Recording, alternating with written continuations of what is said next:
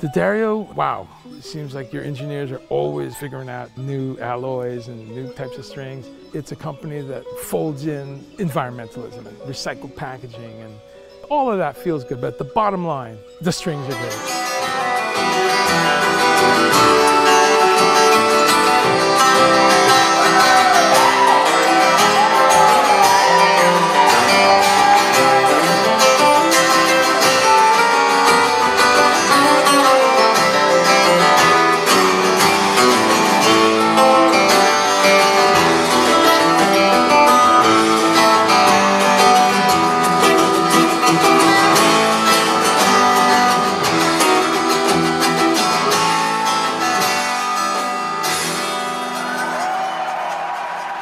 Hey y'all, this is Perry with Premier Guitar here at the Ryman Auditorium in Nashville, Tennessee, with a good buddy, Jason Isbell. Hey folks, this is Michael Bethencourt. Michael back and forth, if you've watched some of our other He goes back and forth a lot. Yeah. He's my guitar man. He's my guitar man. Guitar man. We got guitars. Let's see, shall we start over here? Well, should we start over here? Where do you want to go? We'll start with guitars. Let's do guitars. Before that, last time we talked was pre-pandemic. Yep. You're up to 4 Grammys. Yep. You got a movie just came out. I can't wait to see. I can't talk about it. I'm on strike. But if you find yourself at the movies and you happen to see me, please enjoy yourself. I cannot wait to find myself at the movies so that I may enjoy myself. It just looks incredible. The trailers are blowing my mind. Yeah. So yeah. Big fan of that sort of thing. But congrats. Thank you. Not only did you get Red Eye, now you got some other really cool additions to the rig. I got some other cool guitars, yes, and I haven't had to sell Red Eye yet. So now that's really all I'm looking for out of this whole life, is to not have to sell that guitar. I think you're on a good trajectory. I'm working on it. Yeah, everybody says that if I go completely broke, I'll just be in a field with a tent and that guitar and a can of beans, and that's all I have left. But if it comes to that, it comes to that. But well, where should we start? Let's start over here. So I want to show you something cool. This is my signature Telecaster, the Jason Isbell model, Fender Telecaster. It's got right here my tattoo that we sort of use as our logo, and it's a little bit relict, and it's kind of like a 5960 custom Telecaster, except we put a black pickguard on it. And then the pickups are exclusive to this instrument. And this one's based on this bridge pickup from this 65 Tele, which is bizarre. So I have to show you this before this guitar makes sense. But somebody, apparently, one day this pickup came unwound. I think we were here. One year ago, yeah. Yeah, a year ago. Michael took it over to Tim Shaw. And Tim got to looking at this, and Tim was like, this is one of the weirdest things I've ever seen. So if you'll notice, the poles are flat. So somebody back in the 60s got this guitar and thought they needed flat poles and just took a mallet, shaved them down, and or hit hammered them down. And when they did, it caused the bottom of the pickup to come loose. And then also, is it the shielding that's missing, or they didn't pot it all the way? They didn't pot it all the way. So it's extremely microphonic. So like if it's plugged in, you can hear so loud when you tap on the pickguard. But I really love that sound. The pickup is super hot, and it's super microphonic. So like if you're in the studio for like wailing-y country stuff, it sounds great. Or if you like crank it and rock with it, it handles that really well. But it's just an accident. That's a beautiful mistake, man. Yeah, and that's what they patterned that bridge pickup on. Did they take it apart to look and see how the... Yeah. That's interesting. And put it back as close to the way it was as possible. Tim's like, I'm not gonna fix this all the way because it sounds unique, you know. And then the neck profile came from this guitar also. And then recently, we've got a song called Death Wish on the new album on Weather Vanes. Killer single. Love. Congrats on the new record, by the way. Thank you so much. And the nomination. Thank you. I played a baritone, so I had Fender put a baritone neck on the signature Telecaster, which I think Fender can put a Barry neck on just about any new Tele body. Right? Yeah, same pocket. And it intonates great, stays in tune, and sounds really, really good with those Tele pickups. Just because I'm noticing right out of the gate, it's a Barry, but looks like a very manly gauge. Yeah, it's a big Barry gauge. Okay. This is not for the blues, you know. This is this is when you're not going to bend anything, you know. 13 to 7. It's like a 100-pound compound bow. Yeah, it's pretty stout, but it sounds so cool, you know. And a Barry is like playing something sort of modern on a baritone makes me really happy. Really fun. And then here's the old 335, 61 dot neck. This was the first really good vintage guitar that I got. I got it from Dave Cobb, and he immediately regretted selling it to me.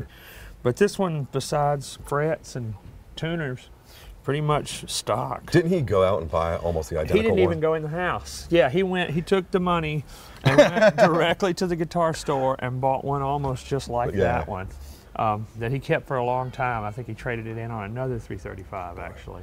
I can relate. That feeling is awful when you sell a piece of gear and immediately say, oh, yeah. And Dave, you know, he's a super nice guy, so sometimes he'll be like, man, I'll take whatever for it. And then afterward, he's like, I should not have done it. You can see there's a picture of us when his face is just, he's so sad. Just crestfallen. And then over here, we got some Telecasters. This is the 53 Blackguard. And it was super clean last time y'all saw it. I have roughed it up a little bit, but it's all my own wear, which makes me really happy. Like this spot here, and most of these. I've never noticed how thin it gets right here. Yes, it does. Wild. Yeah, and I mean, you know, the 65's not that way. Like when they, after they transitioned to the veneer, they changed this angle. A little more beef. So a lot of tele players back in the day would put those little weights. You know, they would clip those little like chrome-plated metal weights right here to add a little bit of mass to the headstock. But in 65, up until about halfway through the year, there's a little bit more meat right here, and some people think that sounds better. Interesting. It's definitely different. It's a little thicker and it sustains a little more, but this is just your flat pole Blackguard, and it sounds exactly like you would expect, and still got the old three-way wiring with the base cap on the front, you know, almost useless, but it's old school. And the frets, when I got it, it had original frets on it, and it had never been apart. The neck had never been off the body, so it still had the old neck angle with these suckers sticking way up, you know. And it'll cut your hand up. Yeah, so all I've done is had frets put on it and then played the hell out of it. And it's starting to get wear from my hands, which is kind of an incredible privilege to have a guitar that's this old that still feels like it's yours and not somebody, you know, who played it long before you were born. I love that guitar, and more recently I got this guy in Emerald City. Is that right? Yeah, this came from Seattle. This is a 54, so they transitioned the pickguard color, but not really much else. The finish is really similar, and it's still got your flat pole bridge pickup. This one's been played quite a bit, but this one I call the Winter Soldier because, as Michael discovered over the summer, when the finish sort of wears off of these fender necks, the humidity will soak in, and it got to the point where the truss rod wasn't cutting it anymore, so we had to take it out, you know, take it off the road and let it sort of dehumidify and get it back right, and then throw it on top of a pizza oven or something. How'd you get it to suck out? I won't be bringing it. Well, we put it in a dehumidifier. Totally. I won't be bringing it out in the summertime anymore. This will be an indoor. Which is wild because this neck seems real thick to me. It's thick, but the finish is gone. Yeah. So it just leaves it open. Yeah, and it starts to move. But it sounds fantastic, and it's really fun to play. And this one's got a little bit more space between the E string and the bottom of the fingerboard. That one there, if I'm not careful, pop it down. I'll pop it off. Yeah, but this one's a little more comfortable, and it's got a slight V almost. They're just about to get into that. It's played for sure. Yeah, I love this. Do you know what happened back on the back side of it? It's got an interesting mark. I know, that's weird, isn't it? Yeah. I don't know. Huh. Maybe a stand. Somebody used it looks like a stand with a t-shirt that was indigo dyed. And they hadn't washed the t-shirt yet, and they put it over a guitar stand and then put the guitar in the guitar stand. That's what I'm going to tell myself happened, but anyway. And then Baltimore, Garrett Park Guitars in Maryland. I got this from them, and this is a 58 with 57 features, so it's got a V neck and a little bit more of the 57 sunburst, they're real thin. Yeah. Love how almost lemony. Yeah, man, this is, 57's kind of the year for these. So this one I got, it was a little bit less expensive than a 57 would have been, and it does all the same things. And it's certainly been played, but not abused. And, it's great because it's that bright super trebly Strat sound. For Right. fingerstyle stuff, like this one I had the 5-way switch put in because that out of phase spot is just perfect on this guitar. And it doesn't have Plus the that gives slab. you, that allows you to have a tone control on the. Yes, exactly, yeah. And it doesn't have the slab like this one. This is a 60, and this one I've had for quite a while. This is kind of my main Strat. But you know, it softens up. So like this pickup on this guitar is magic. You know, it's Stevie Ray and it's Hendrix and it's all that. But the slab definitely has a different sonic quality than just the maple neck. But yeah, this guitar sees a lot of action. I play this one a lot. This is kind of like the one I dreamed of when I was a little kid, you know. Somebody put a snark on it. You gotta watch. Talked about that. We did. Yeah, you gotta watch. Those stickers are on the outside. And then here is the gold top. This one has seen a great deal of use, especially on Weather Vanes on the new record. What a beautiful guitar. This guitar is so fun. This one came from Tom Crandall's shop in New York. And yeah, never been broken. What year was it? 53. And I think this was the one that Larry Craig did for Jason over at Fretboard Journal, I think. He did a piece on Larry and talked him into putting this bridge on it, you know. The crazy thing about this is that bridge has got to go so low that you're just almost sunken. Yeah, so it sounds great. I mean, this is kind of the sleeper hit of the whole rig. It got so much use on that last record, and you know, you can do everything from real stratty kind of Gilmore sounds to, you know, Mark Ford Black Crowes fuzziness to everything in between. Man, I love these early gold tops once they start cracking the green in there. It's that, that oxidizing. Yeah, I love it. And it feels so good. Like, yeah, this is really good for like macro, like close-up photos. These guitars always look so cool. Now, are you having to tweak on these quite a bit, or are they all pretty hunkered in? I mean, they're all pretty close. This month it's not so bad, right? Yeah, this month is great. You know, it's summertime. It gets a little wild. Dead of winter, just I'm with sure humidity too, changes and. We played a lot of outdoor shows this summer, and it was rough on some of those. It's hot, but yeah, they're kind of settled in right now. Feel like it. 61. Yeah, well, 61, huh? Yeah. Do you keep this just pinned down? Yeah, that's useless, blocked. Right? Yeah, it's good for weight. It's good for balancing. Man, I've heard some arguments that might do something just for the mass of it. Like, I mean, it definitely keeps these from being as headstock heavy as they tend to be. If you put an ABR on there, sometimes it gets like this. I don't know about sustain. I just love how it sounds. I don't know if it's because of this or just a combination of all the parts, but it's got a good thin wide neck, you know, the 61, the pretty speed flat neck radius. is Yeah, flat. you're screaming you on can that haul thing. ass on it.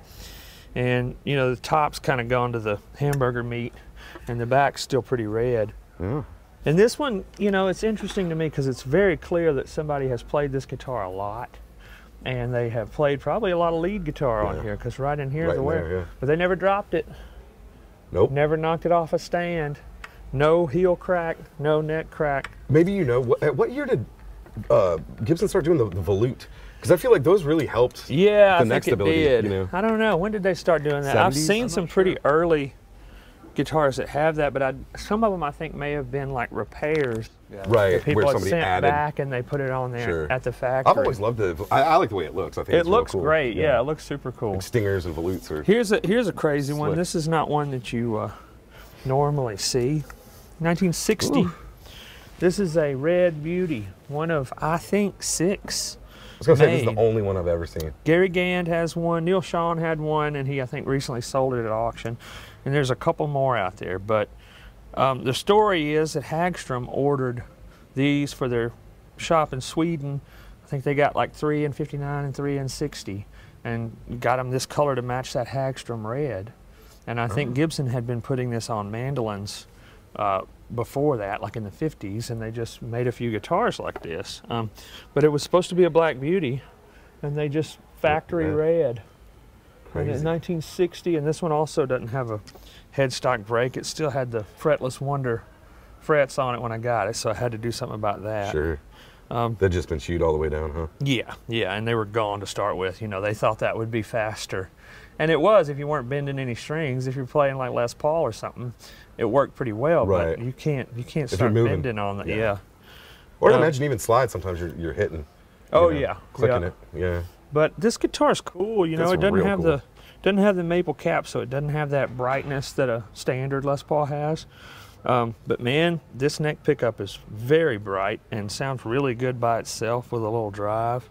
It's heavy. I don't know. We were talking last night about either this one or the Gold Top are my heaviest Les Pauls. They're about the same. Are we in 10-pound territory yet? I think Probably we're creeping 12. up on 11. Yeah, Damn, really? I think probably 11. Well, that yeah. extra pickup too, They're probably. pretty beefy. Yeah. Yeah. They both have a little bit of extra metal on them. And then here is here's the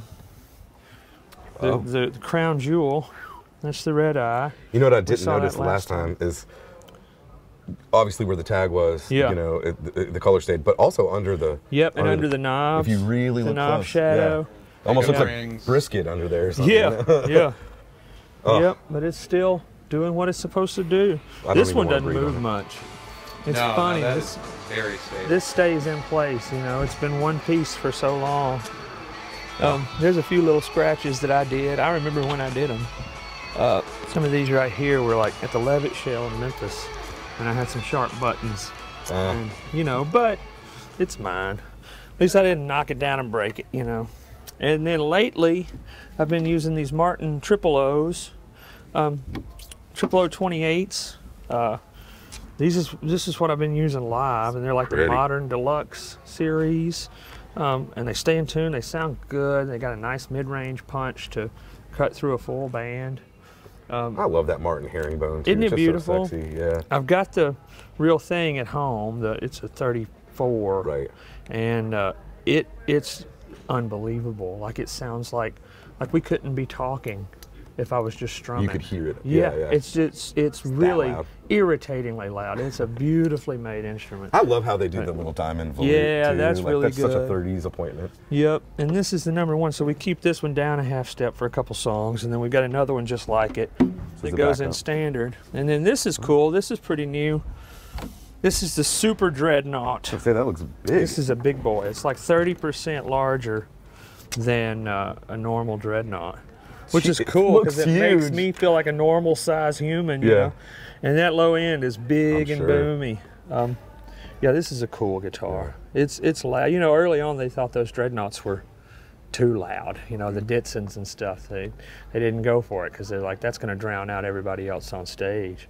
But as we've discovered, everything else has gotten much louder, and Sure. the great big guitar just looks cool and sounds cool.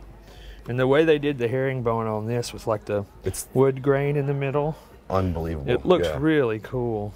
Yeah, And then it's check out beautiful. the book match on the back. Let's take a Yeah. look. Because that's such. I love how they do this strip Yeah, here. the 3-piece. Yeah. Yeah, so I guess this would be. Well, they must have had to do the 3-piece because it's such a big. Yeah, big-ass right. piece of Exactly. wood. Yeah, you couldn't just do 2 pieces, so you have to do like a 35 style back Right. for it. It's like a 28 on top and a 35 on the back. Open back tuners. Mm-hmm. Very Yeah, cool. and I mean, it is a big, loud guitar. It's super fun. And I just love the width of the grain on the top on this one. That's a really nice piece of whatever sort of maple. Yeah. Or spruce. Very, very cool. Yeah, it's probably what, Spruce, yeah. Adirondack, Oh, I yeah, imagine. Yeah. And I think this is EIR. Kind of looks like it. Looks like maybe EIR and maybe Madagascar in the middle. Maybe. Yeah, but that's beautiful work. Yeah. I mean, Yeah, when last time we went, I saw one hanging up, and I was like, "What the hell is that?" You know, and Fred was like, "That's the Super Dreadnought." I was like, "Y'all got to send me one of those." Super Dreadnought. Yeah, I want to feel like little Jimmy Dickens, you know, and hiding behind a huge guitar. Well, man, you do not have a bad collection, my friend. It's super fun, you know. Michael and I both sort of call it just a really good toolbox because Sure. I use them, and you know, and they all sort of. I don't have multiple copies of the same guitar. They Right. all do something a little bit different, you know. So yeah, if there's a sound that pops in my head that I need, I can pretty much find it, you know, unless it's like I have a Steinberger out on the road too. If I really need to dive bomb or something. Yeah, headless, the whole thing. Oh yeah, is it here? Dave may have it around. Dave? You actually have one? Yeah. Oh, that's funny. Hey Dave, is the Steinberger here? Let me see it. So yeah, this is it, real I deal. honestly thought you were fucking with me. No, I'm not kidding. It's just like, 84 maybe, 85, and Oh this my was like the OG. All I can think of when I see this is the outfield video. Oh, I know. You know, like, Yeah, but this is. do you never just come off the end of it? Because it would throw me off without a headstock. Yeah, oh, totally. Yeah, Yeah, it's real weird. But it stays in tune, and it actually sounds a lot like a Les Paul. Weird. And this was one of the ones that was sold through that dealer in Las Vegas that was doing like the original shipments of them in the 80s. And it's got the Moses graphite add-on neck, you know. And yeah, I was in Oklahoma working on that project that I cannot mention because I'm on strike. And I went to a local guitar store there in Tulsa, and they had this, and I was like, I think I need that, you know. So I sat around and played it in my Airbnb all summer. It's super fun. Man. Yeah. Nothing says Americana like this guitar. Exactly, right? You know what you need is a Parker Fly. Yeah, Then you can really come full circle. I'll get one of Reeves's old Parker Fly that he decorated with crazy stuff. Yeah, it looks so funny. Oh, that's a cool guitar. That was a fun little surprise. That's a surprise for you. Yeah, the Steinberger. Hey, appreciate it. Yeah. So that was a super fun surprise. I love that. I got to ask, due diligence, picks strings, picks gauges before we leave. Picks, strings. Wait. Here's a pack of strings right here. Ooh. I keep them under my armpit just for emergency. These are your Ernie Ball regular Slinkies. I remember when my name went on the back of the pack, I was very proud. But I have used Ernie Ball 10s since I was probably 8 years old, 9 years old. Yeah, and they stay in tune. They're not too expensive, and I know exactly what they're going to do. Sure. Yeah. What about acoustics? Oh, Hello. Hello. Get yourself a tech that has acoustic strings hidden in his armpit. Yeah, just the, I mean, I think they used to call these SP at some point. Right, These the are Martins. Lifespan 2.0. Medium gauge. 13 to 56. Got to fight with it just a little bit, but not too tiny much. bit, Yeah. Well, heck yeah. Let's go take a look at some beautiful new additions to the amp land. Yeah, let's look at amps. All right. Let's do it. So I see some familiar faces, but let's just talk about the elephant in the room here. Yeah. Not only do you have one of the most incredible rare guitars on the planet, this is number 22, I Number hear. 22, yeah. Good Lord. It was Dennis Herring's, made for Dennis when he was Studio playing with cat? Bonnie Raitt. Well, he was touring with Bonnie in the 70s, and then he wound up becoming a really great producer and did a lot of awesome records. Modest Mouse and Cracker, Camper Van Beethoven, and, you know, just cool stuff like that. And this was, I guess, his main guitar amp in the studio. Number 22. Yeah, nobody's backup. Pretty early, right? And I think this is the first. There's a presence knob on the back right next to the standby switch, and then there's a master volume here, and it looks to me like Dumble didn't have room to put his Overdrive Special sticker because of adding that at the last minute. And I think if you look, all the ODSs afterward had a master and a presence knob, so he must have liked that feature. What it did. Yeah. But, you know, I mean, people have said all kinds of crazy stuff about these, and yeah, I mean, part of it is like sort of the baggage that you bring into playing through an amp or with a guitar like that. But that also counts for me, you know, like when I go into a big studio and I think, well, this record was made here, that record was made here, I better do something worth a damn. You know, and if you're on stage with this and a 1959 Les Paul and you don't know what you're doing, it's going to be really embarrassing for you. So you have to step up the game, right. You know. But it just sounds perfect. I mean, there's so much note, even when it's really driven, you know, and there's so much clarity. And, you know, the fact that he uses like the 200 watt EV speaker means that everything's coming from the circuit. So like, you know, the designer, Dumble himself, is in control of everything that you're hearing. He's not overdriving a speaker.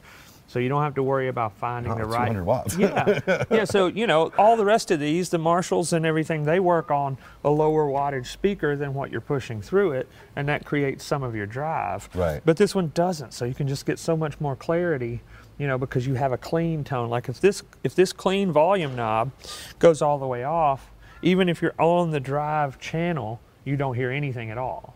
So you have to have the clean volume up, and then you add the drive on top of that. And I think it really makes a difference to the clarity of the amp.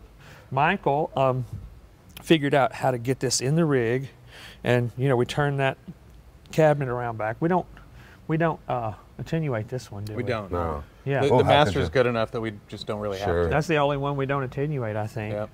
So just because, I mean, these are so rare, and obviously now a very finite Yeah. amp, you know. Yeah.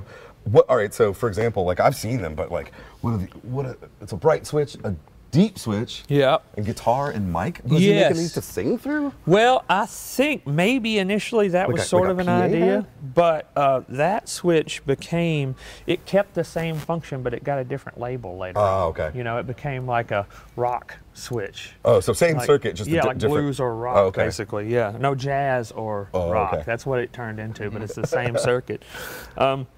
But yeah, what else can you say, Michael?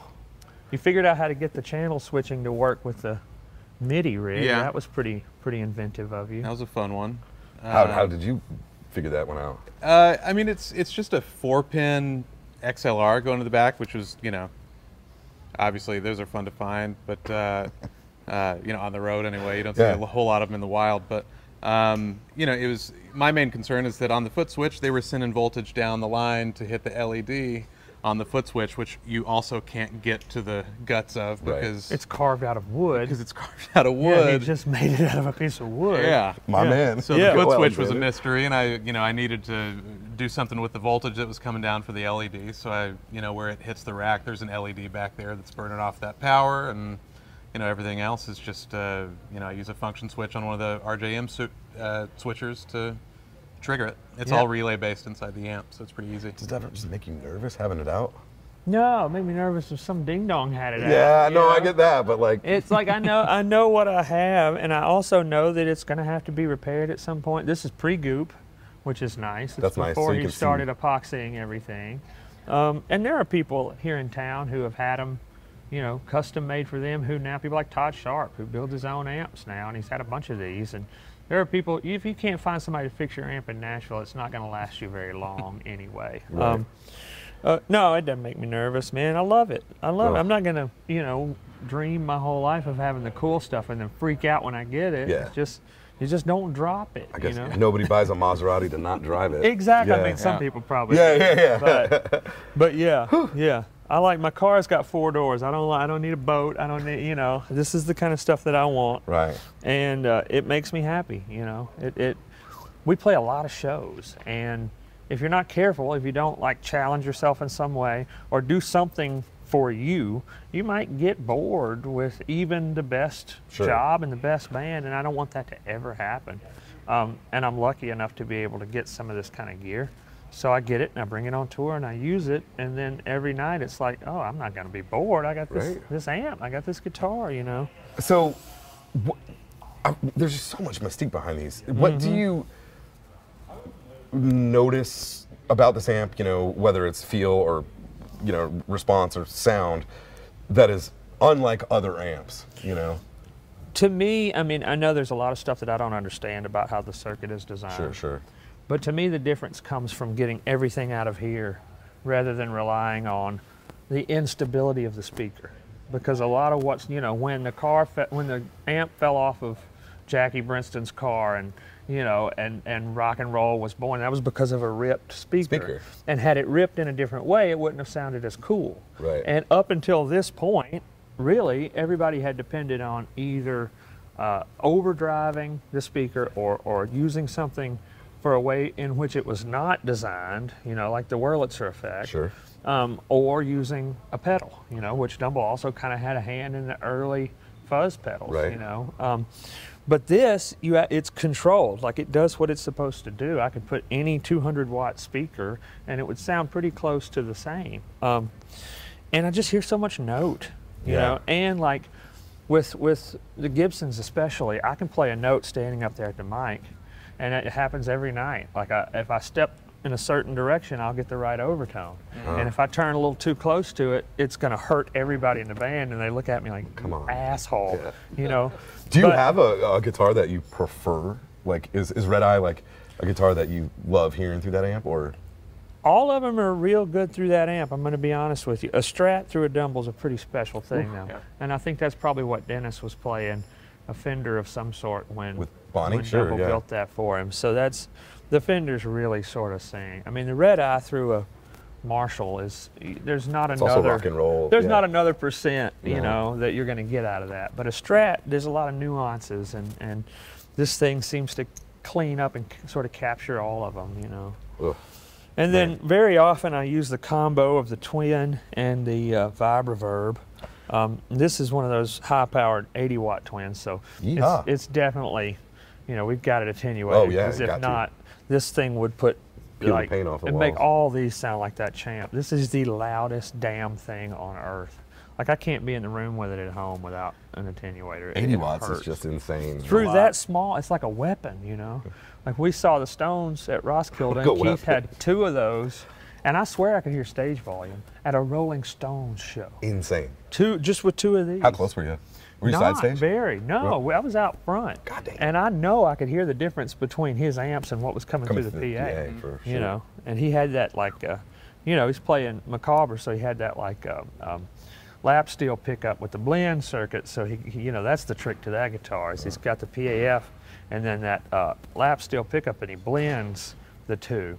And it's not a interesting. tone knob. It's that like early 50s blend One or circuit. the other. Yeah, so you kind of mix it in a little Gotcha. bit. But I can hear those things are so loud. And then the Magnetones, we've been working with them for quite a while. Now you guys do have a kind of interesting setup. You worked with Magnetone on this, right? Yeah, tell these them about are- it, Michael. These are cool. They, I mean, Jason and I kind of figured out we wanted to do a big stereo wet, dry, wet kind of thing. And, you know, in my head, it was going to be what some of the guys in the 70s and 80s that were building stuff for Gilmore and guys like that. I kind of wanted to do what technology was never really able to afford them. Right. You know, whether it being like EQ or presets on analog delays, stuff like that. But I also knew that I wanted to be able to take the wet signal and swirl it around and make people want to throw up and trip out. So I worked with Obed Khan, who's an engineer in St. Louis that's worked with Magnetone for a good long while, and you know, he came up with a way to do it. We basically hijacked the LFO out of one side, or out of one of the Magnetones, and we dump it over to the other one, and you know, out of phase. And so it's a push-pull panning vibrato in real time.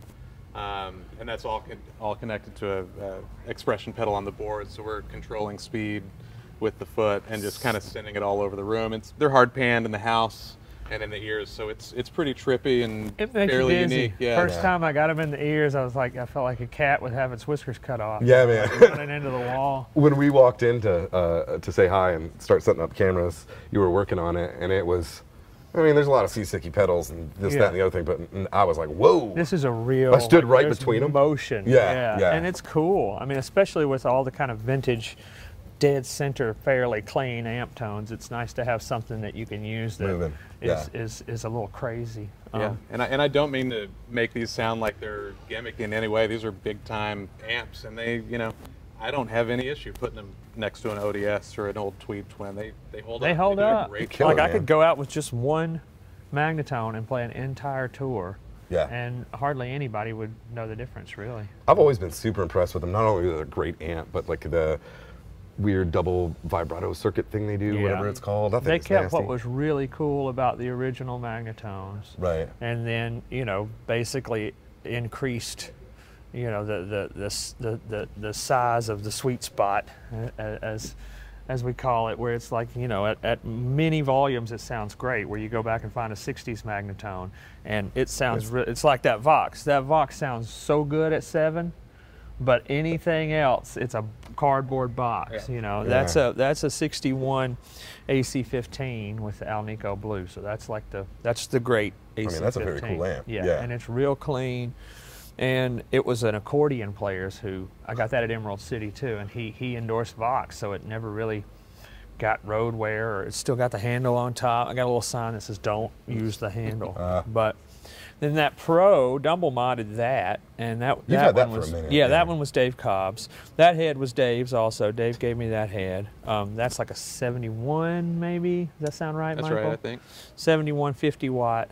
This was one of the first 10 blues breakers. Yeah. Wow, that is awesome. Yeah, so that's 64, Super I groovy, think. yeah. Right after the JTM 45 heads.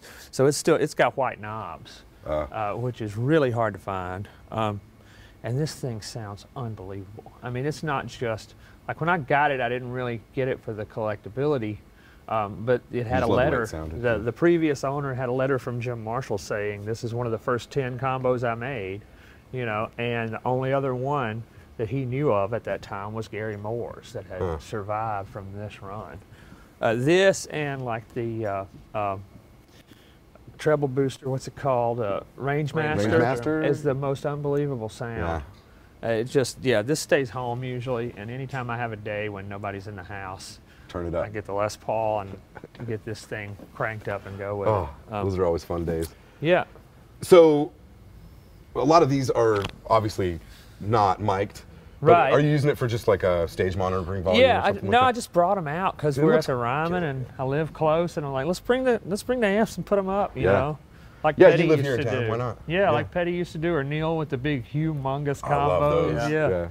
Yeah, but you know, if I did need to plug one of these in tonight, I could do it. But, sure. You know, I'm not really missing anything with this rig. This This will probably be my stage rig for at least another year or two before I change anything, you know.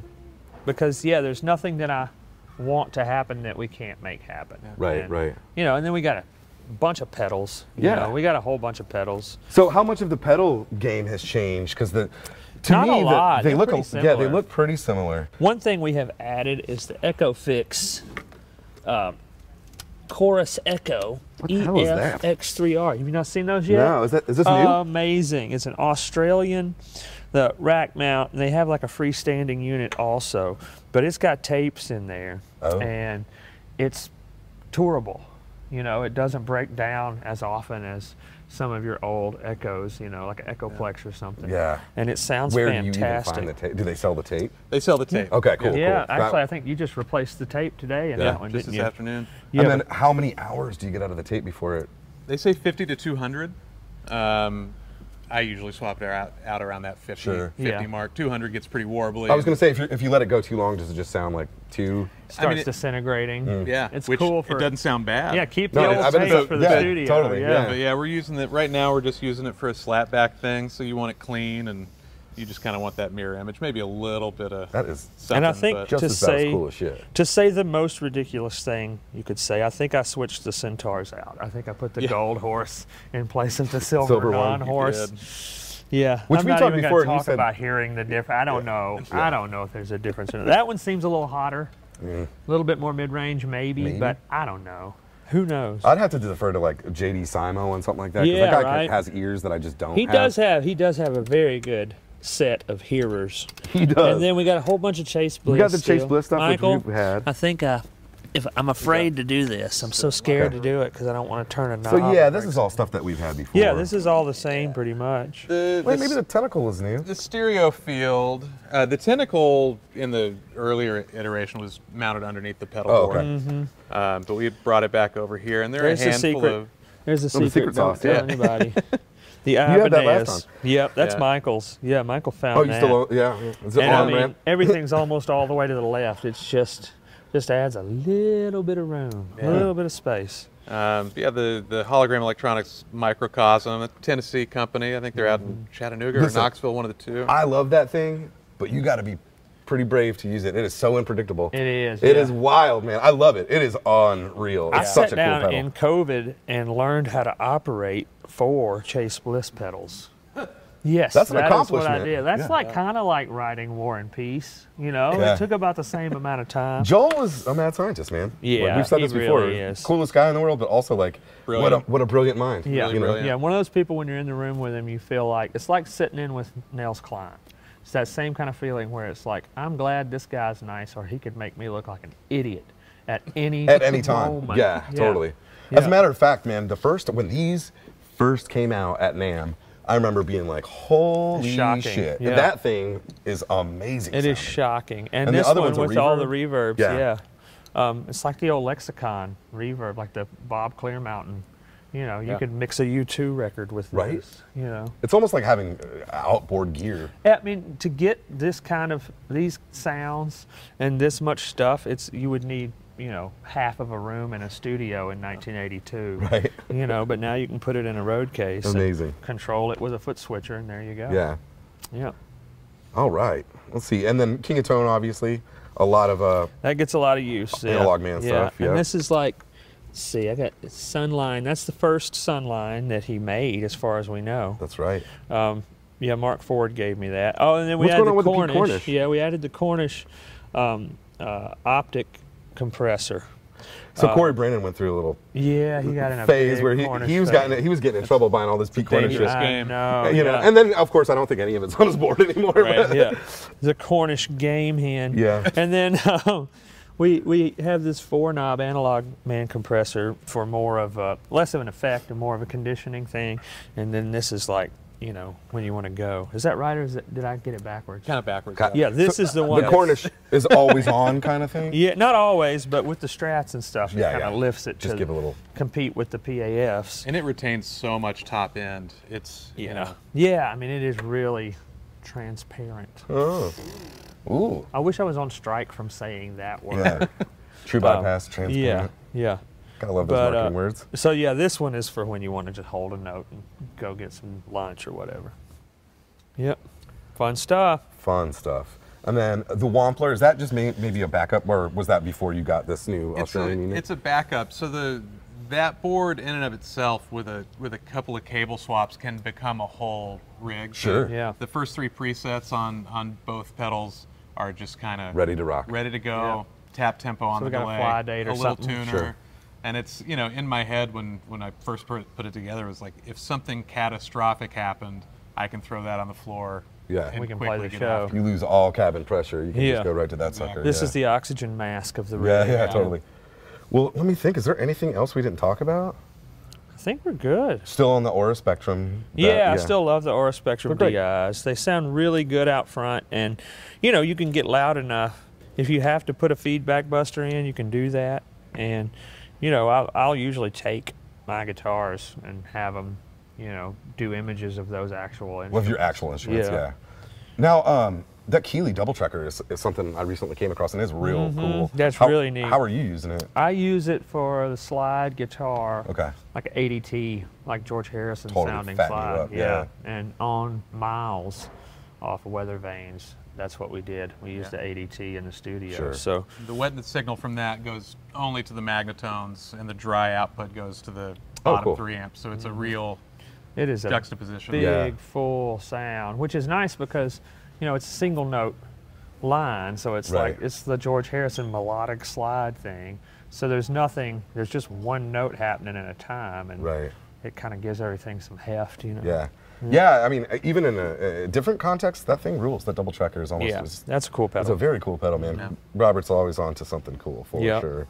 And then you're still controlling everything with the RJM. Yeah. And just a couple of Mission yeah. controllers, yeah.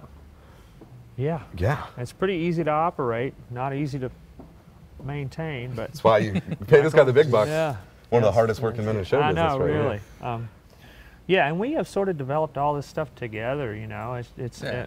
I've just wanted something or needed some. Michael comes in the studio and helps me get tones in there, Sure. and then we you know, he figures out how to replicate them when we go on stage, and Yeah. you know, I don't tell him that it would be really hard to do this with anybody else, but it would be. Yeah, it'd be tough. You know. Yeah, it's like if he dropped this off at my house, I would have to FaceTime him to turn it on. Like, you know. dude, yeah. He'd have to walk me How do through. you operate the flux capacitor? Yeah, I don't know which one of these sends me back to the future, Michael. Well, Jason, I can't tell you how much I appreciate you taking the time. Thank you. I love talking about this stuff with I y'all. know, man. I Thanks love a talking lot. about this stuff with you. Congrats on Weather Vanes. Thank you. Such a rockin' record. Yeah, we got to play some guitar. It's rock and roll, man. We didn't You bring know? anybody into the room that had taste. That's what we did. Nobody stopped us. It was I fun. love it, man. It was I'm fun. a huge fan. Well, thank As soon as you. Death Wish came out, I'm like, oh, Yeah, that's my that was shit. something different. That Yeah, it was something totally different. I loved it. You know, Yeah. it was so rad. And congrats on the Grammys. Thank you. Congrats on the nomination. Thank you. Congrats on striking. Thank you. Yeah, yeah.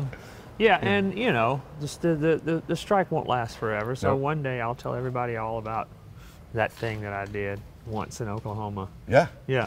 But Which I I'm can talk excited about the to- songs I wrote Yeah. while I was out there. I wrote Yeah. a record, you know, so that helped. Yeah. But yeah.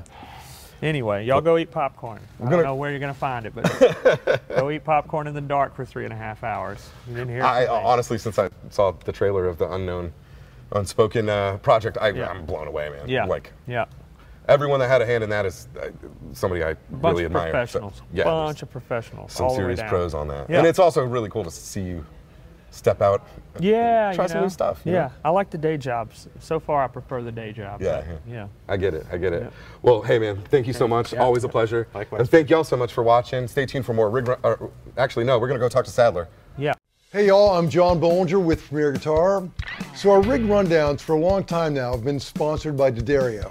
And I'm thrilled to be using the D'Addario Expand pedal board. I've got this little guy that fits in my gig bag, and like many of you, I'm changing pedals all the time. I love having a board that can shrink as I'm shrinking my board or expand as I'm expanding it. And that's why I love the Expand pedal board. Their patented telescoping technology lets me instantly change the size of my pedal's playground.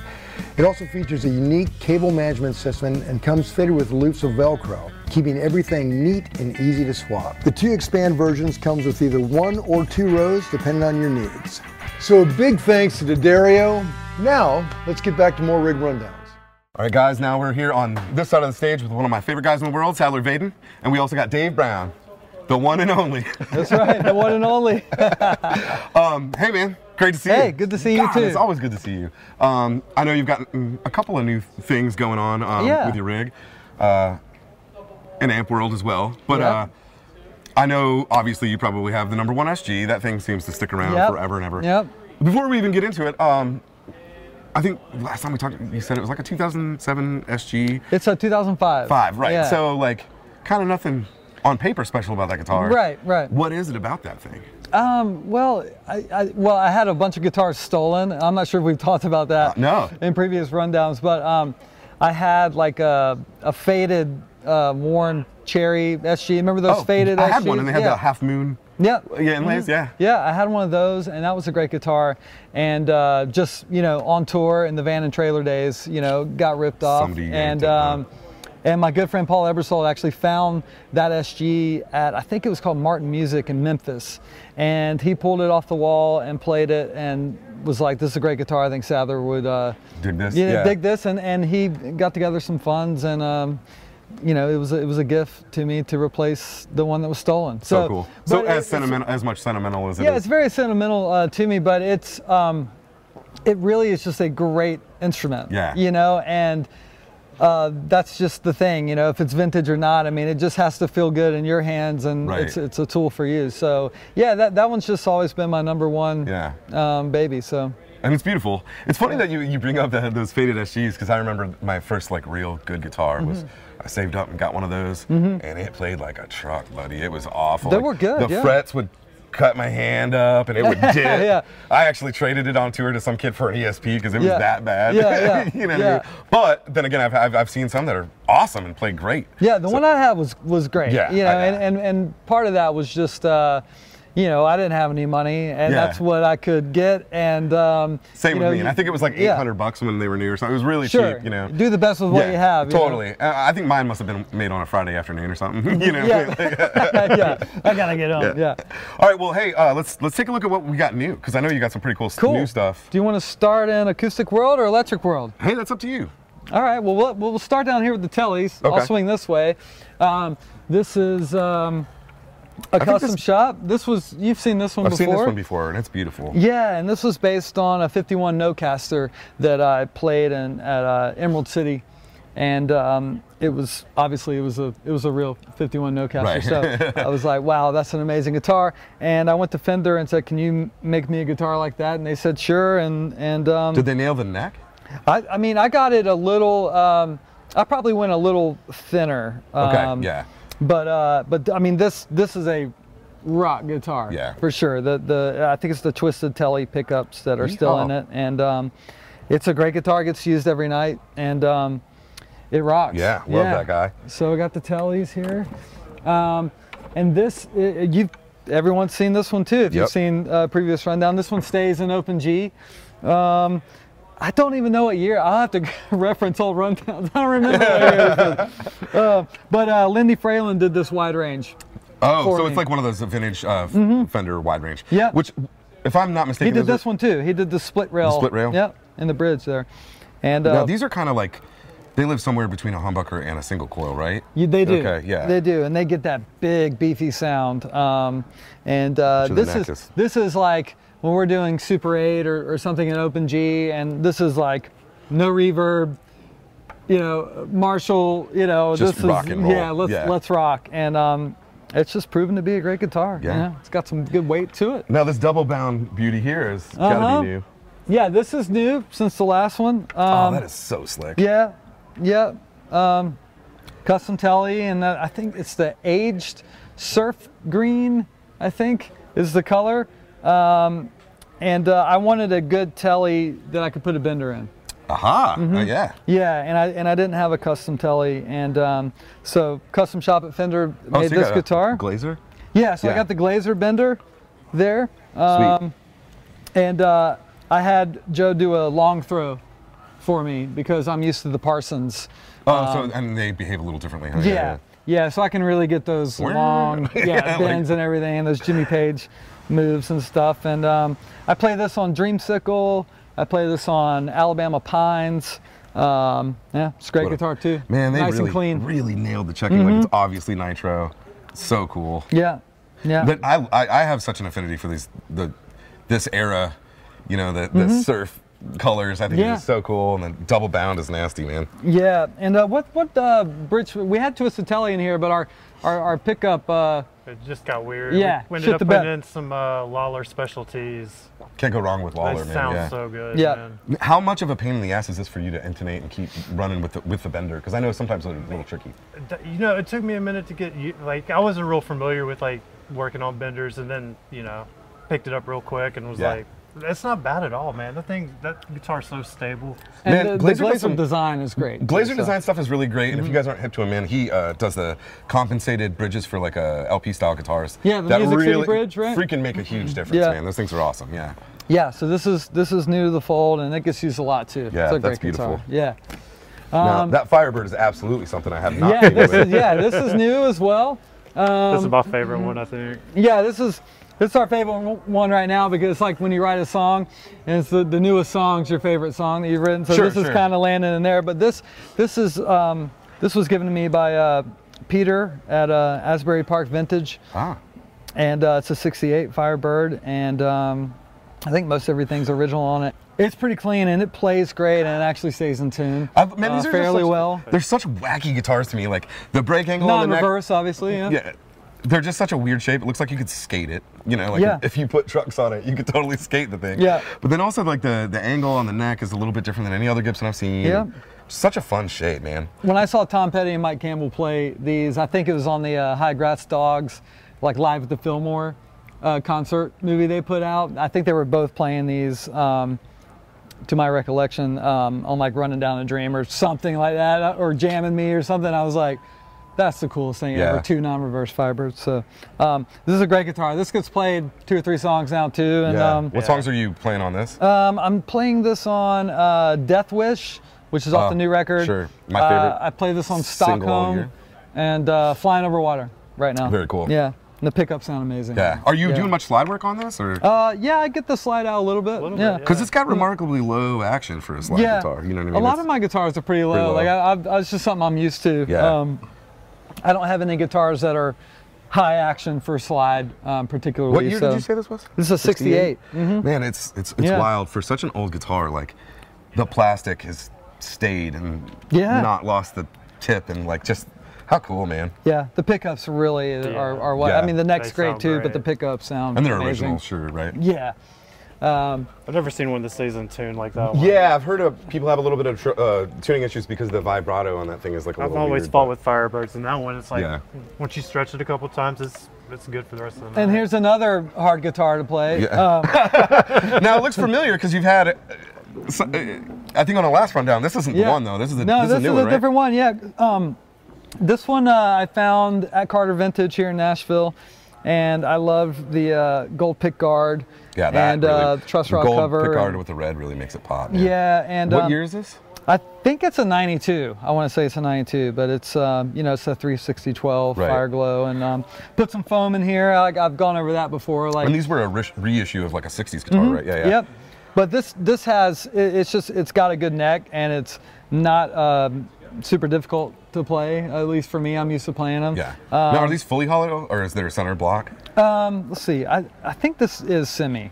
The foam just helps keep the foam. Yeah, because I play this on 24 frames, and a lot of slide going on. The lead part in that song, you know, you got to have some gain and some compression and stuff because I'm playing slide on a 12 string. So I hit it pretty hard just so it's a big moment, and it still howls though when it comes on. But that definitely helps, and yeah, I mean, it's just, look at that thing. Ricks are so slick looking, man. It's a cool looking guitar. And we're getting some checking, you know, we're in Canada in February or whatever, you know, that's going to happen. But it looks awesome. Yeah, that's a great guitar. Very cool. And all you know, those pickups obviously sound super cool. And I think this is new as well to the fold. What we got here? This is a Murphy Lab. Oh man, they did a killer job. Yeah, based on the 59 Les Paul, and that's the aged lemon, I think. Is the finish on that? Really cool. Have you looked real close to see if you can find his signature in there anyway? I haven't. Yeah, I know that he puts them in there. Yeah, sometimes. But yeah, I mean, I love how it kind of turns sort of green down here, and yeah, I picked this up at the Gibson Garage here in town, and was like, yeah. That's the one. And now I wonder how true to spec they're using. I mean, because obviously there's a lot of materials you can't get any longer, and I know those guys are pretty meticulous about trying to dial it in as close to possible. But from what I understand, a lot of the finishes back then had like metal oxide in them to give them some sort of, like the old gold tops, for example. I think they had some sort of copper or something, which is why greeny is green, because, you know, over time that shit just breaks down. So I'm so curious to know what they would use, because that top is so cool. And I like the relic jobs out there now. Like, I personally, I like them, you know. I mean, I'm gonna beat them up anyway, but it looks great. Plus, it's not like an inappropriate relic job. It's not like over the top. You know, it looks like it would. Yeah. I forget what age level it is. Like, there's like ultra heavy. This might be, you know, medium or heavy or something. I can't remember. You know, once again, when I'm picking out a guitar, I'm going on, does this feel good to me rather than all those things. Stuff, so the only time I think that, you know, drag behind a truck thing looks good is if it's a backup for like Kenny Wayne Shepherd or something like his. He has like an identical Strat that looks just like it's been to war and back, you know. But yeah, that, man, what a beautiful instrument. And this is, you know, this gets played on like Honeysuckle Blue and Children of Children, and what other songs do I play this on, Dave? Like Decoration Day. Yeah, Decoration Day, it comes out. Yeah, and then, you know, some nights it's just like, hey, let's give me a Les Paul. Oh, Cast Iron Skillet. This was Ebo. What pickups did they go with in this? They're those like custom wound. They're not burst buckers, I don't think, but they're like custom. Is it like a Murphy Lab pickup? Yeah, oh, okay, yeah, I think so. They're like custom buckers or whatever. I think that's what it is. Are they PAFE? Yeah, they are. Yeah. I'd say they're a little hot, but I mean, not like. I've noticed in our past rundowns, almost every guitar you have, you're like, pickups are a little hot, but I like it. The pickups are a little hot, but I like it. Also, you guys are both you and Jason are like, oh, the middle position in this guitar. Yeah. The middle position in this guitar. It's like, I see y'all. I got your number. It's like. But this one, I mean, you're ready to rock. You get the Les Paul. Man, that's a rock and roll. You gotta have a good guitar, Les Paul, you know. Too cool. All right, so everyone that's seen our rig rundowns knows this guitar, and we were talking about it earlier. Sure. But yeah, this has always kind of been my number one since 2005, and I think I heard finally this was called the Natural Burst finish, because it was hard to find for years. I'd be like, what was it? Because you don't know what you're looking for. Yeah, you don't know how to search it. Yeah, like honey something or whatever, sweet tea or whatever. Maybe, you know? Could be that. You know, I just call it brown. So good old Tennessee brown guitar. But yeah, I mean, this has just always been tried and true guitar that just sounds great, and I love the neck on this guitar. And then what Duncan is in here? So yeah, this is a 59 Duncan in the neck and Pearly Gates in the bridge. Pearly Gates, yeah. And that combination on an SG or even a Les Paul or any guitar, I find to be a winning partnership. But yeah, you know, this guitar has seen a lot. Do you remember what you paid for it? Because I remember they weren't like crazy expensive guitars. Well, this was also a gift, you know. So I'm not sure what this was going for, but yeah, it's great. I mean, this guitar definitely just feels like an extension of me when I have it. And I play this on Cover Me Up, and I used to play it on Decoration. I used to play it on every song. It's the only guitar I had. Man, so I love guitars, but there's nothing like your first like real guitar, like the one that you really learned to play guitar on. You pick that sucker up, and it's like. Yeah. damn, that's what's up. That's, you feel like you're at home or something. You know? Yeah. So yeah, this is just, you know, I've got the same strap it's had on there for years, and you know, I like keeping things around that you know, if you don't need to get rid of it or change it, don't change it. You know, don't change what's working. So it's my baby. With that right said, there. you changed it up. Yeah. With that said, you got to have more SGs. You can't just have one SG. You can't just have one. So yeah, this one was purchased last year from Chicago Music Exchange, and Andrew and John over there helped me do some SG shopping. This is a 63 SG Les Paul. So this was kind of my first vintage purchase there. So out of curiosity, how does it feel compared to? The neck's a little thinner. Okay. Oh, really? Yeah, and I don't mind that. I like that. It's a really easy guitar to play. Does it dip on you at all? I wonder if the neck being thinner helps with that. It definitely does. Oh yeah. Okay. It definitely does. They'll definitely do that on you. And I will say that 05 one is very balanced actually, but this one has Grovers on it, so that's going to be a heavier. You know, and it doesn't have anything back here. Like you can see where they must have had a trapeze or something on it, maybe. Yeah, I don't know what I don't know what came on the 63. Maybe the Maestro or something on there. Yeah. The tremolo piece. Is that what that was from? Yeah, they just filled in it, and it had a heel crack and everything, and they did some overspray.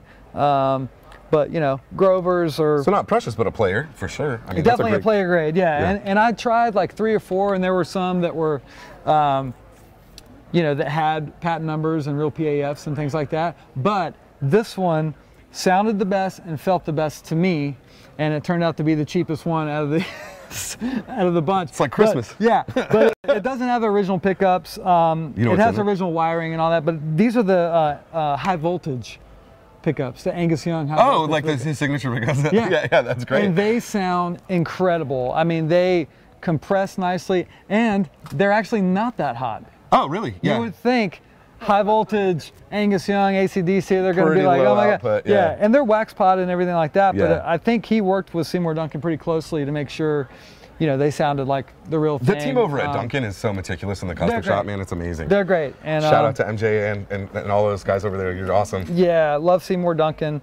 And, you know, I thought about trying to source some old pickups, but these sound great. So I'm kind of that way. I'm just like, I use my ears, and you know, if they sound great, why change it? You know, so it's good enough for Angus, I'm sure. You know. Yeah, and I mean, you have to put wax pot. He has to have some potting in there because he's got stacks of Marshalls behind him. Marshall heads or something going. The whole time. I love that this is a new addition for this tour cycle, because Weather Vanes is such a rock record, man. Yeah, you know what I mean? It's just as sad, and I love it just as much, but it's like freaking rocking, man. There's so much petty on it. There's just so much Americana rock. I love it. And this seems like one that would really do it, you know? Were you using this in the studio at all? I didn't have this when we did the record yet. Michael. Well, back and forth? Oh, there he is. Yeah, I played Jason's old SG on This Ain't It, but what year is that? Is that 61? 61. Yeah. So pretty close then. So I play this on the song This Ain't It. Okay. And what's funny is he plays the SG that I played in the studio on the same song. Sometimes you guys are double SGing it up. Yeah, sometimes. That's cool. Or he'll play Red Eye or something like that. But that's cool. This is a wonderful guitar, and it does things that one doesn't. You know, they're not the same. But you know, like I said, the pickups in this sound amazing. So yeah, pretty clean. Rules. That's great. I think this Strat might be a new addition. No? Yeah, this Strat is a new addition for me, but not to the group, because this is I remember this. This guitar. is Jason. Yeah. So I'm currently the steward of this guitar. But you know, Jason's gotten some great Strats recently, and it's a 65. Love the green pick guards, and man. that green pick guard's amazing. And so originally in 65, that would have been like just all white, right? This is like an age thing. Is that how they kind of yellow like that? I have no idea. I'd be curious. Jason would know. Yeah, Jason would know for sure. But yeah, we were in Vegas at soundcheck one day, and he said, "Hey man, you know, I just got some Strats and things like that, but why don't you take this and play it, use it, and you know, I'll get it back from you if I need it back and all that stuff." And you know, it lives out here, so he can grab it anytime he wants. But it's become a great slide guitar. Actually, I use it on Last of My Kind, and sometimes traveling alone. And on Capo 2? Yeah, Capo 2. Yep. And you know, and you got to find this is a three-way. You got to get in the so fourth. so I always trying to. Dave usually tries to find that for me. before he steps out. Here's a question for you. Maybe you can answer. Sure. What I've never understood is on these old ones, when you're in this position, there's no tone control, which you would imagine with the barkiest, brightest ear. Yeah, you would want to be able to like that's the one you would want the tone control on, right? Like that's kind of weird. Yeah. But so you're just kind of trying to find it in there to do that. Yeah. So I find that out of phase. Yeah. Spot right there. Boom. Which Knopfler. Boom. Yeah, Knopfler. Boom. And then as we kick up, I'll go to the bridge. To get a little. But then I'll go to the neck as we even kick up more, because the neck. It's such a sweet position. Yeah, and it gets real thick. Yeah, and if I'm up here, I go to the neck. Yeah. And then once again in real time trying to find my spot, and So. Even on shredder guitars, I love like an HSS because that neck, single coil neck position always just sounds so pretty. It does. It does. So yeah, this I appreciate Jason letting me be the steward of this. What a guy, Jason. Yeah, Good looking out, dude. Yeah. So great guitar there. What's this Yngwie situation over here? It's exactly that. Oh, it's got, look at the front. Turn the fog machine. Turn the fog machine up to. So when we get to your board, we're definitely going to see a switch that turns a fan on to blow your hair, right? Ludicrous speed. This was funny because I think actually Jason found this on Reverb, and texted me. He was like, "Dude, this is a killer deal," and it was. I think it was Japanese made. Yeah. Strat. Those are very, very sought after. And it was just a great deal. I was like, man, I got on there and bought the guitar. What and the year, neck, 97 or something like that, late 90s. It came, and I just was playing the neck and everything. I was like, love the guitar, it sounds good, but the neck is not where I want it to be. And I called Ben at Fender, and he sent me a new American neck. Standard Strat neck. So we put the new neck on there. And it fit perfect and everything?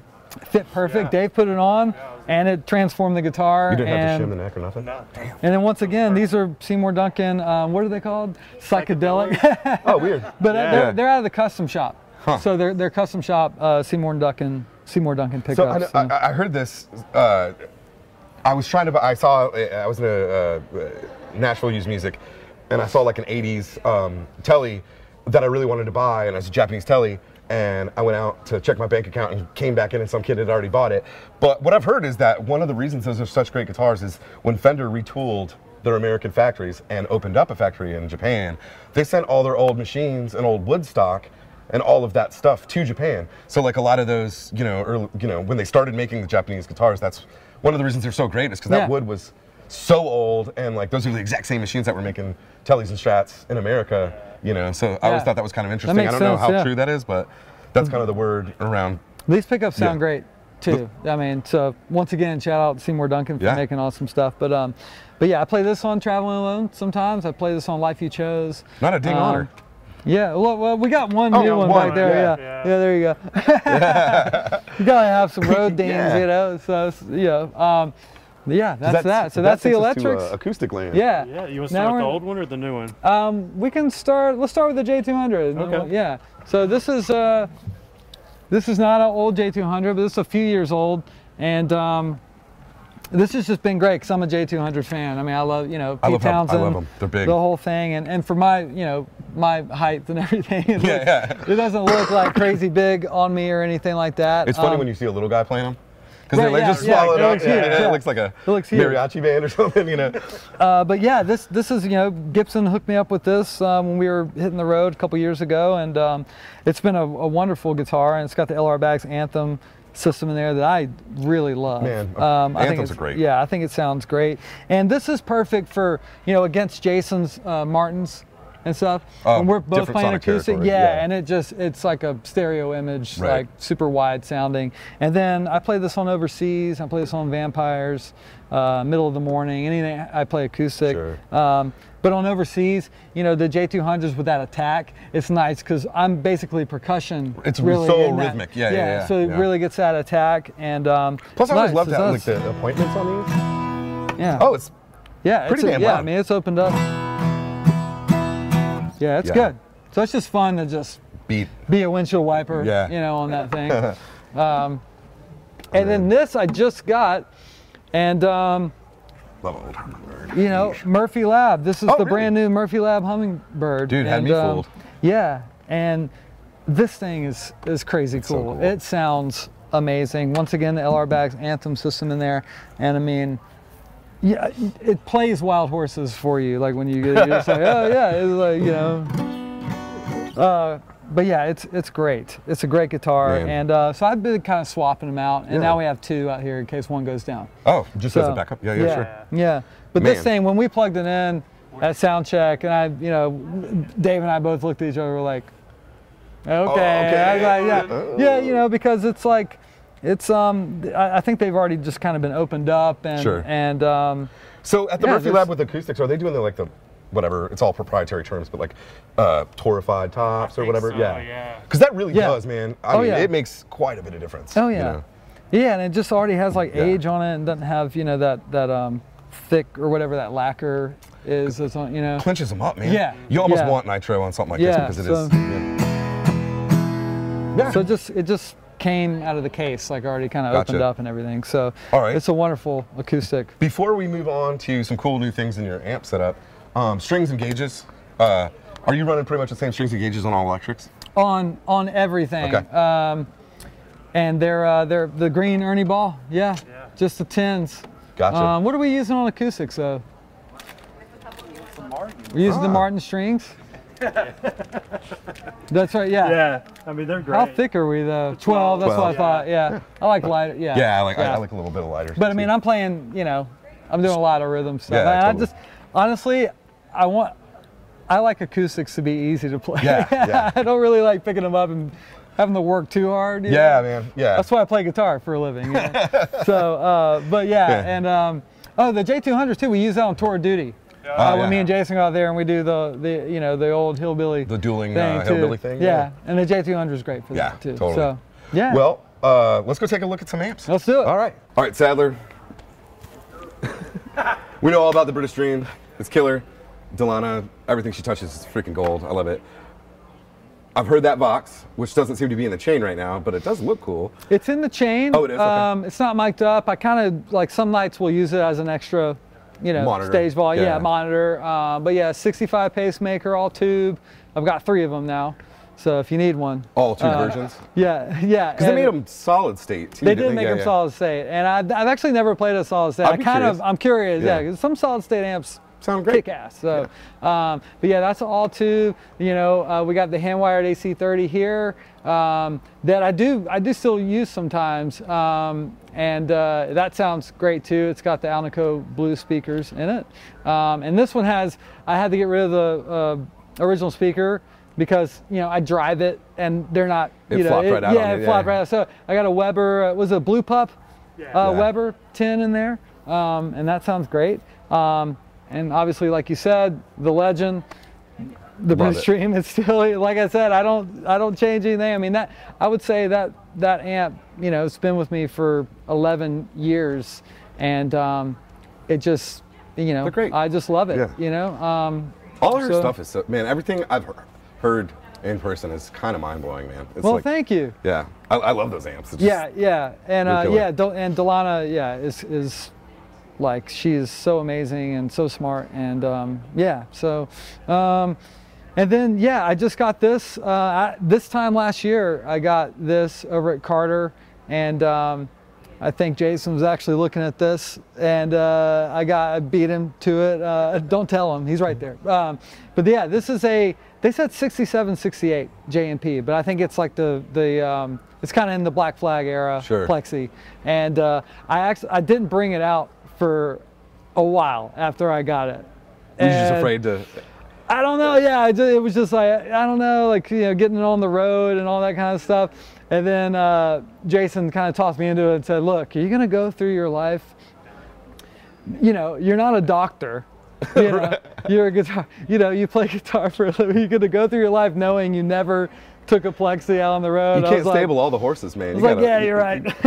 So, and it sounds awesome. It's 50 watts, and I've got it attenuated with the Weber Mass 200 here, and this is just a mystery 212 cabinet, and Dave did the great artwork there. In a pinch, that's a pretty good Marshall logo. Yeah, Yeah, it didn't have a logo on it when we got it, so we just thought we would put one on there. So. What about this Vox? Are you playing this at all?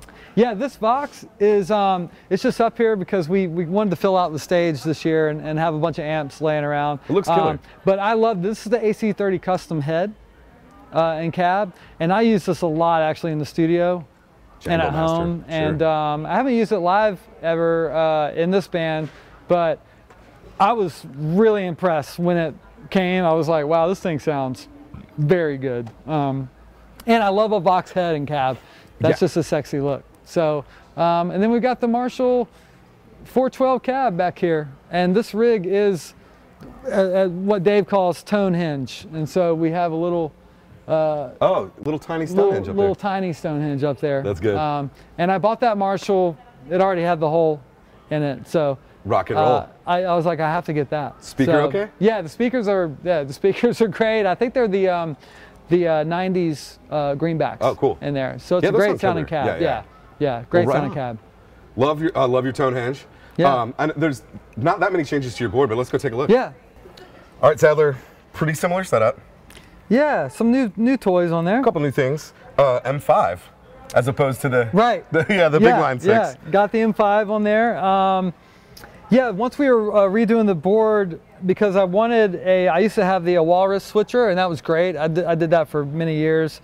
But then some friends like Peter Stroud and some other folks were using this gig rig system. They're awesome. And I got in touch with Daniel Steinhardt over there and was like, hey, I'm interested in this, and I needed to know more about it, because I'm kind of dumb when it comes. I needed to know I needed to know the ease of use of it, right? And he was like, mate, you can do whatever you want. Like, you can make it as difficult or as easy as you want. And I was like, okay, great. So I added the G3 switcher, and it's been awesome because I'm able to do a couple of, I just have one setting where multiple things come on at once, but it just gave me a lot more options rather than having like 4 or 5 switches. So that's added. That freedom is so cool too, because it's a lot of pedals to dance around. Yeah, for sure.